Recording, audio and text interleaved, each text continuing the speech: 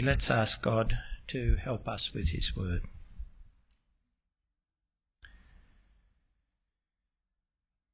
Our Heavenly Father, we thank you that we have your word, the word of the true and living God, the word which is true and sure. We pray now that you would help me to teach it clearly and truthfully, and we pray that through your Spirit at work in our lives, we would know the work of your word in our hearts, helping us to trust Jesus and teaching, correcting, rebuking and training us so that we can live for him. We ask this in Jesus' name. Amen. Were you caught off guard some years ago by the vehemence of the new atheist denunciation of belief in the Christian God, and troubled by the ready reception of their one-sided and prejudiced arguments? Were you unsettled by the attacks on Christians in public life who were seeking to uphold a biblical view of marriage in the lead up to the vote on the marriage of same-sex couples? Have you been wounded at a family gathering by the anger and contempt expressed when you shared how you were investigating Christianity or that you had become a Christian? Are you grieved when you learn the suffering of Christians overseas, the active persecution they experience in countries like Iran or North Korea or Egypt or elsewhere? Hostility against Christians is a reality in this world, an experienced reality. We heard that even in our testimonies. An experienced reality, even if its intensity and expression varies from place to place and time to time. And it can be an unsettling reality, making us wonder as we encounter it whether we're right to persevere in following Jesus, right to call others to follow Jesus, right to bring up our children to be followers of Jesus, knowing that they will experience this hostility. Now, Jesus knew his followers would encounter hostility, so in his final address to his first followers, given on the night before his death, he seeks, as Al said, to prepare them and those who would believe in him through their testimony to face this hostility. In John 15:18 to 16:4, he explains to us the origin of this hostility and how believers should respond. Because Jesus wants believers not just to be a loving and fruitful people, as we heard last week, but a persevering one. If the world hates you, know that it has hated me before it hated you. Jesus speaks of the world hating himself and his followers. What's the world that he's speaking of? Well, the word world has been used a lot in John, and as we'll see, Jesus is not referring so much to the globe, the planet, when he uses the word world. Rather, he is speaking of the people inhabiting the planet, humanity, organised and interconnected human society. Now, sometimes the reference in John to the world sounds positive. God so loved the world that he gave his only begotten Son. Or, I am the light of the world. The world is loved. Jesus is the saviour of the world, the light of the world. But even those references suggest that the world has a problem. It needs saving. It is in darkness. Chapter 3:16. Those who make up the world are perishing. Now, why is that? What is the cause of the world's need? Think of what else we have learned of the world as we've gone through John. John 1:10, he was in the world, and though the world was made through him, the world did not recognise him. So the world is created, but it does not recognise its creator. John's referring to the conscious part of the world, to us humans who can and should know and respond to our Creator. We should, but the world refuses to know its Creator. So the world is humanity organised to resist the claims of the Creator when he comes amongst them. And John 7:7, Jesus says to his brothers, the world cannot hate you, but it hates me because I testify that what it does is evil. Again, the world, humanity considered in all its complex interactions, is determinedly doing evil, doing what God says is wrong.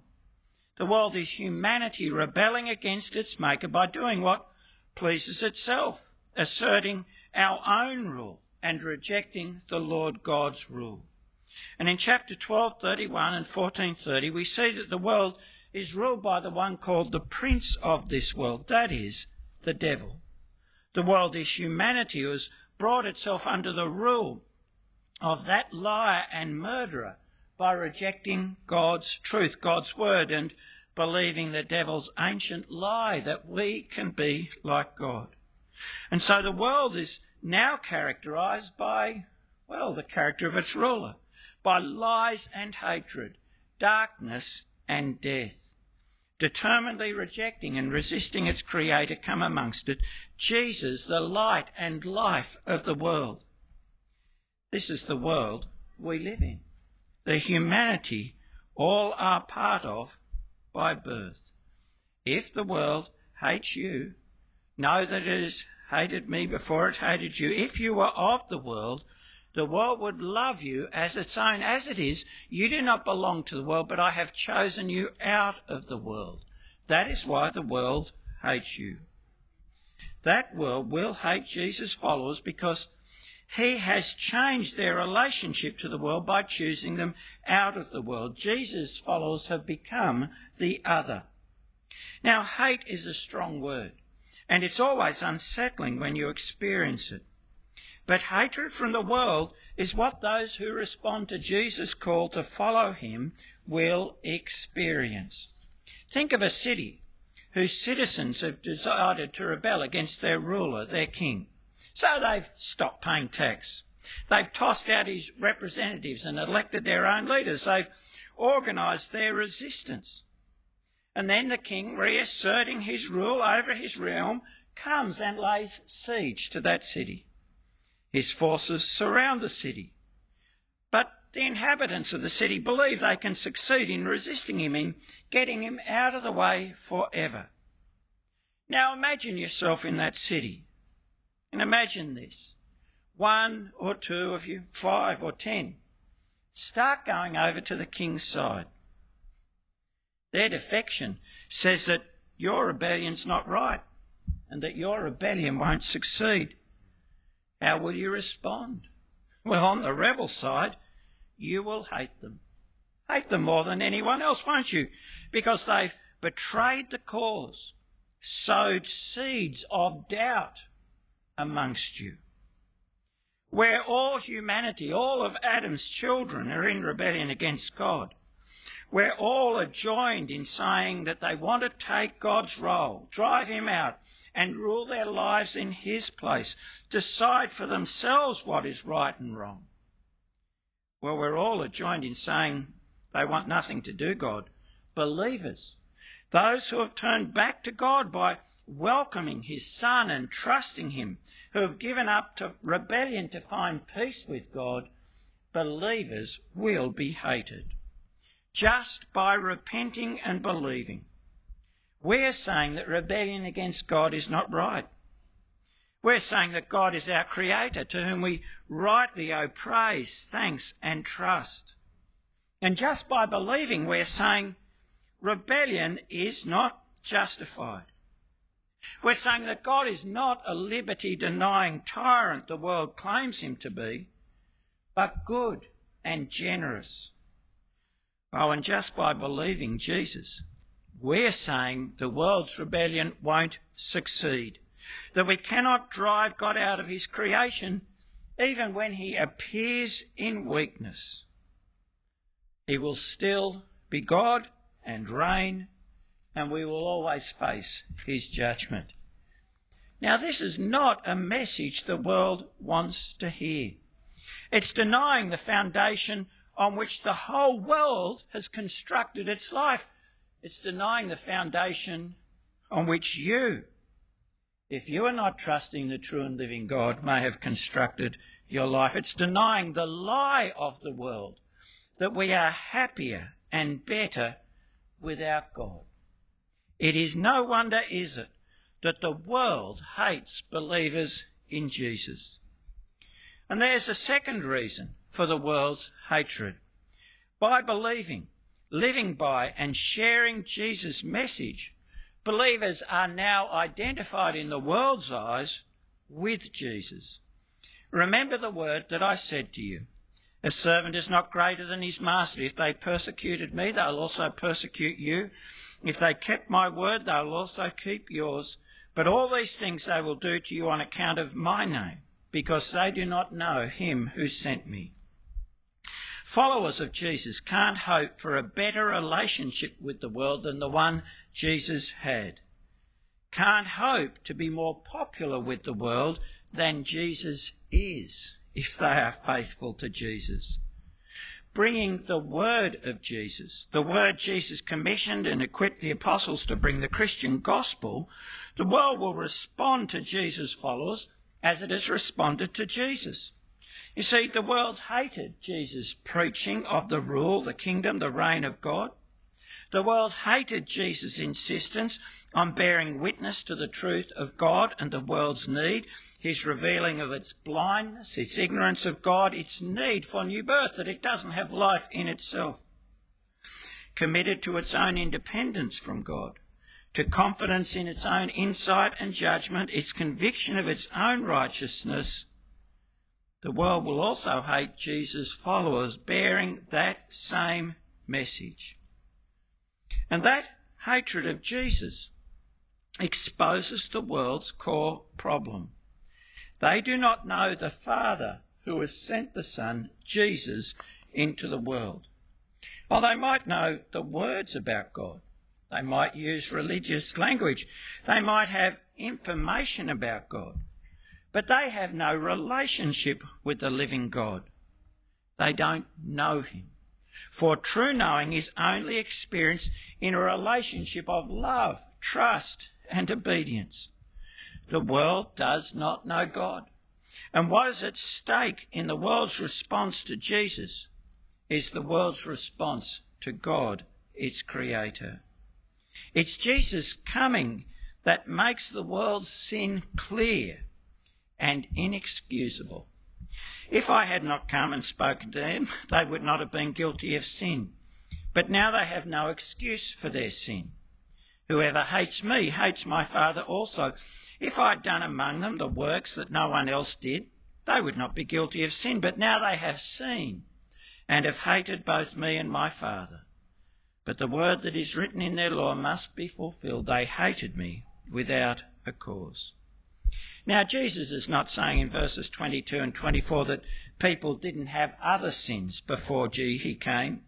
No, Jesus is saying that his coming makes their fundamental sin, that is, their willful refusal to acknowledge and honour their Creator, the sin that is at the root of all their other sinning, all our other sinning. Jesus' coming, he says, makes that sin clear. How does he do that? By his words and works, which show that in dealing with Jesus, they and we are dealing with God. Jesus' words, he said, are the words of God. He's the one whom God has sent, who speaks the words of God. As he said, when you have lifted up the Son of Man, then you'll know that I am the one that I claim to be, and I do nothing on my own, but speak just what the Father has taught me. I didn't speak of my own accord, he said, but the Father who sent me commanded me what to say and how to say it. Jesus' words are the words of the Father. Jesus speaks those words clearly. He speaks them in the midst of the world of human society. He has come amongst us. And so this word from God is not confused or remote. It's not in the language of heaven. No, it's in the language of Jesus' hearers. His words are understandable, so they have no excuse for not responding. But the world can't stomach them. The world would rather kill Jesus, as we've seen in the Gospels, rather kill Jesus than listen to their Creator. They would rather kill God than listen to God. To hate Jesus is to hate the Father. Oh, and Jesus says that his works are the Father's works, unambiguously the works of God. The very works that the Father has given me to complete, and which I'm doing, testify that the Father has sent me. Don't believe me unless I do what my Father does. But if I do it, even though you do not believe me, believe the miracles, that you may know and understand that the Father's in me and I'm in the Father. It's the Father living in me, he says, who is doing his work. Jesus claims that his works are the works of God. And this is actually what was clear and evident to all. Think of the works we've seen in John's Gospel. Feeding the 5,000, turning water into wine, bringing the blind man to see, raising dead Lazarus. This is the power of God displayed to multiply and transform, bring light and life. In rejecting Jesus, his first hearers, and we today, if we're not believers, are rejecting the living God. That is the core issue for the world in relating to Jesus and relating to Jesus' gospel today. The world just doesn't want to surrender sovereignty, give up autonomy. It doesn't want to admit that its life has been based on a lie. It wants to believe it can fill God's shoes and run the universe by ourselves. And that may be you. You might not be trusting Jesus because you don't want to give up your autonomy. You might not be trusting Jesus because you don't want to admit your life is built on a lie. Or you might not be trusting Jesus because you want the world to keep on revolving around yourself. But Jesus' words and works say the world will fail. It cannot match his power or truth. It cannot stop him ruling. Oh, in its hatred, the world has tried. It has killed the Son there on that cross. But the story doesn't end the world's way. It doesn't write the end of the story, does it? God has raised our Lord Jesus from the dead. He's actually used the world's hatred to expose the emptiness of its lies, and Jesus rules. But the world is not content with just rebelling. It wants to claim that in our rebellion against God that we're right, we're justified in rebelling. Oh, it wants to claim that God is oppressive or harsh or aloof or indifferent, and so we just had to take up arms against him, seize control, deny him. But Jesus' coming, Jesus' words and works show the world's rejection of God is baseless. Its hatred of God founded on lies. They hated me without a cause. See, what do we see in Jesus? In Jesus we see that God's rule is life-giving, wholeness-bringing, a source of generous, abundant that meets our want. It is light in our darkness, the light that brings peace and safety. It's truth in our lies, a truth that can be relied on. It is love in our hate, patient, kind, forgiving. It's no wonder the world hates Jesus and his people who testify his truth by their trust in his word. Our rebellion against God, let's face it, is so costly, bringing death and misery, violence and confusion. And we've justified it by claiming that God is a weak, immoral tyrant. But Jesus comes and he shows that that's a lie, that our rebellion is unjustified and doomed to fail. And the suffering by our persevering in rebellion is just so unnecessary. The world will always hate Jesus' people, those called out of the world and identify with Jesus and his message. For the world's very being is committed to its hatred of God, its creator, its embrace of death. But that doesn't need to be true of you. Jesus calls people out of the world.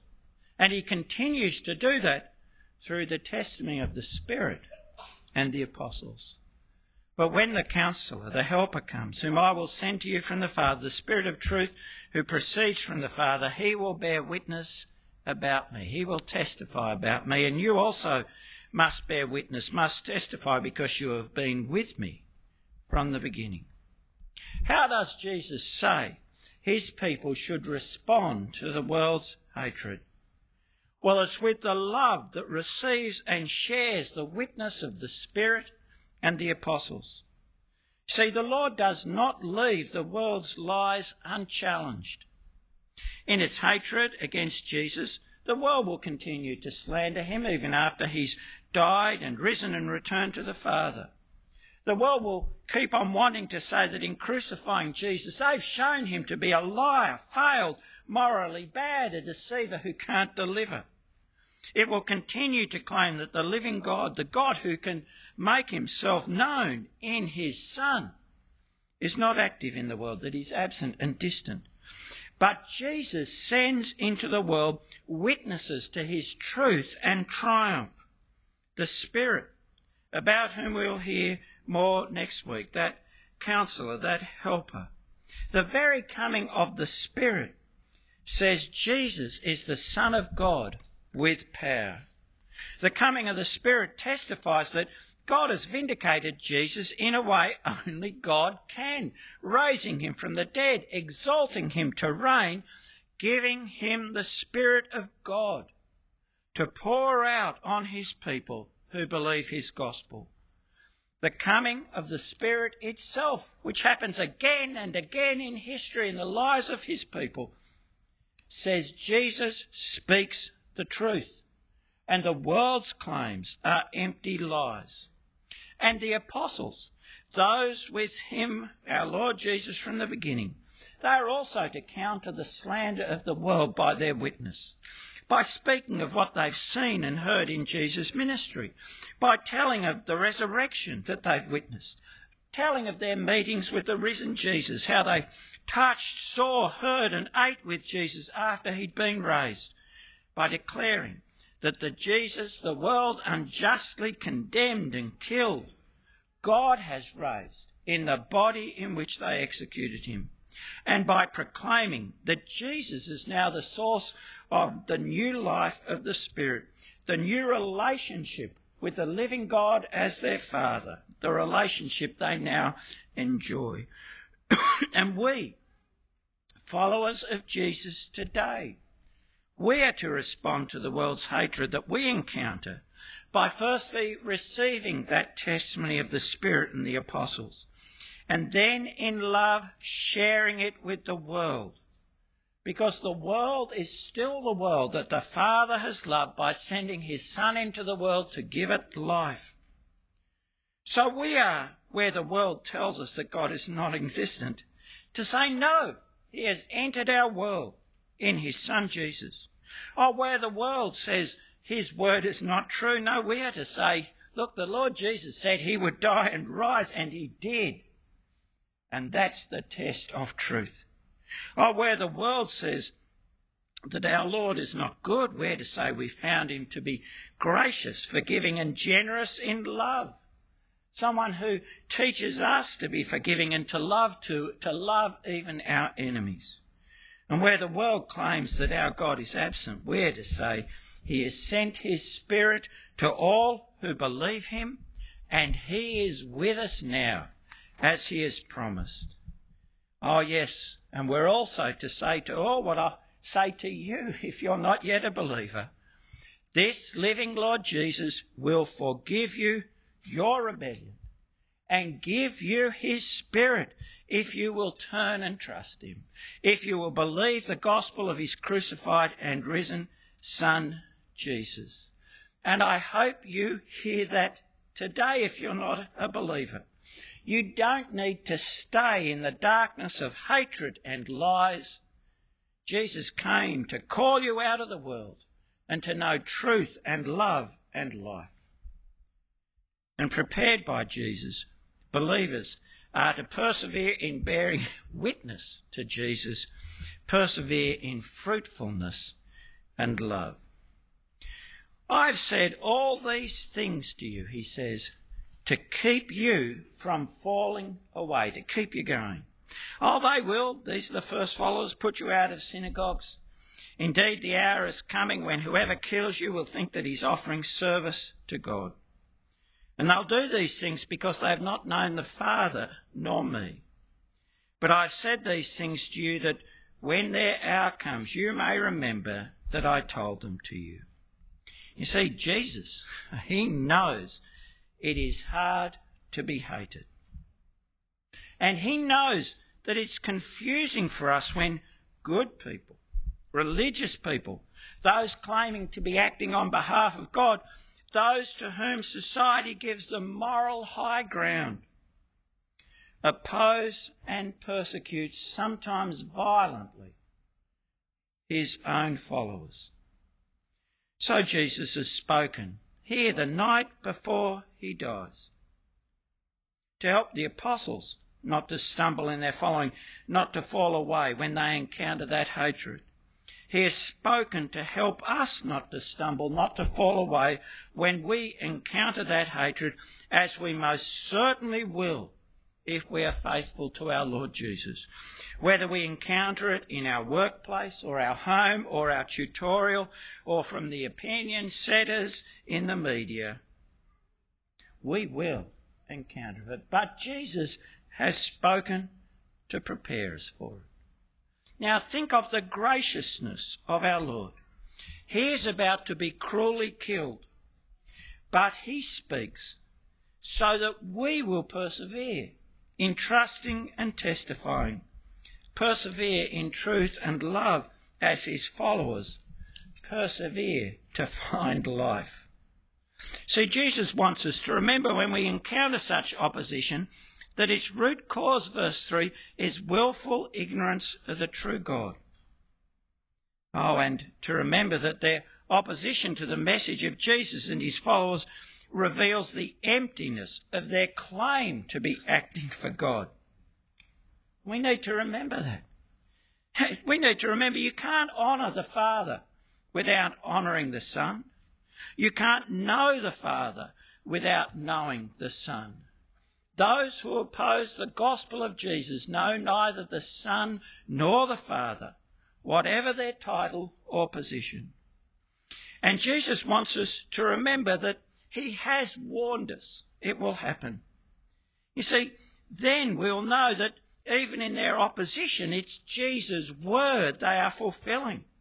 That Jesus' word is true, that Jesus' word rules. Jesus prepares his people so that we will persevere as a fruitful people, abiding in him by trusting and doing his will, loving our enemies, and praying for those who hate us, praying even for the world, that the Lord would call many out of the world by his word. Oh yes, praying like him for the world's forgiveness. A prayer he prayed on the cross, even as he endured the world's hatred. And Jesus prepares his people so that we will persevere as a loving people, characterised by our love of Jesus' people, by our love of each other. When we encounter hatred, it's so easy, isn't it, to become fearful and withdrawn, to become suspicious even of other believers. But Jesus, as we've heard repeatedly in John 13-15, has called us to love one another, to keep caring for each other, to help each other in the face of the world's hatred, to visit, to provide, to encourage, so we persevere. Well, brothers and sisters, don't be surprised by the world's hatred when you meet it. Prepared by Jesus, persevere in testifying to the truth of Jesus in the face of the world's lies, because that is love of Jesus and love of the world. But hatred, prepared or not, is always unsettling, isn't it? To face it, it always disturbs us, it always grieves us. And we might fear that we don't have the strength to face such hatred. Imagine how disturbing Jesus' talk must have been for the apostles on that night. They'd hoped for a kingdom, but Jesus spoke of his going away, of his death, of the opposition they would face. But Jesus ends that final address with these words: I have told you these things so that in me you may have peace. In the world you will have trouble. But take heart, I have overcome the world. We may not know our own strength, but we know the strength of our Lord Jesus. He has overcome the world. The world's hatred in putting the Son of God to death was used by the God who raised the Son to life to show that the world's lies are empty, once and for all, to show that its power to kill is never a match to his power to give life. Oh, and to show that the world's hatred can't prevent the Father loving the Son and giving him all things, and the Son loving the Father and doing his will, and cannot prevent and can never prevent the loving Father and Son catching up his followers into their own eternal love. Our Lord has overcome the world by being the Son. And years later, the Apostle John tells us that our Lord shares that victory with all who trust him. Everyone born of God overcomes the world. This is the victory that has overcome the world, even our faith. Who is it that overcomes the world? Only he who believes that Jesus is the Son of God. In Jesus, in persevering, in trusting him, is our peace, as he shares his truth, his life, his love with his people called out of the world by his gospel, his people who trust him by believing his gospel.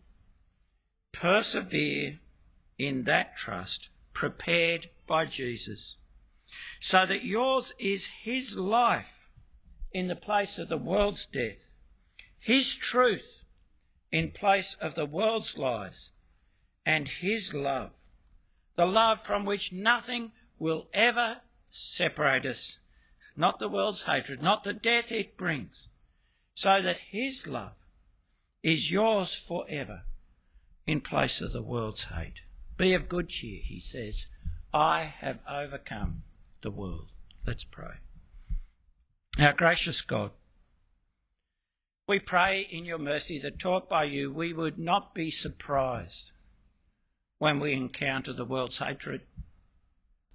We pray that taught by you that we would see its origin in its ignorance of and hatred of you. And we pray, gracious Father, that we would respond as followers of our Lord Jesus, that we would keep on testifying to the truth even as he testified to the truth, that we would keep on loving even as he kept on loving and sought to bring people out of the world to life,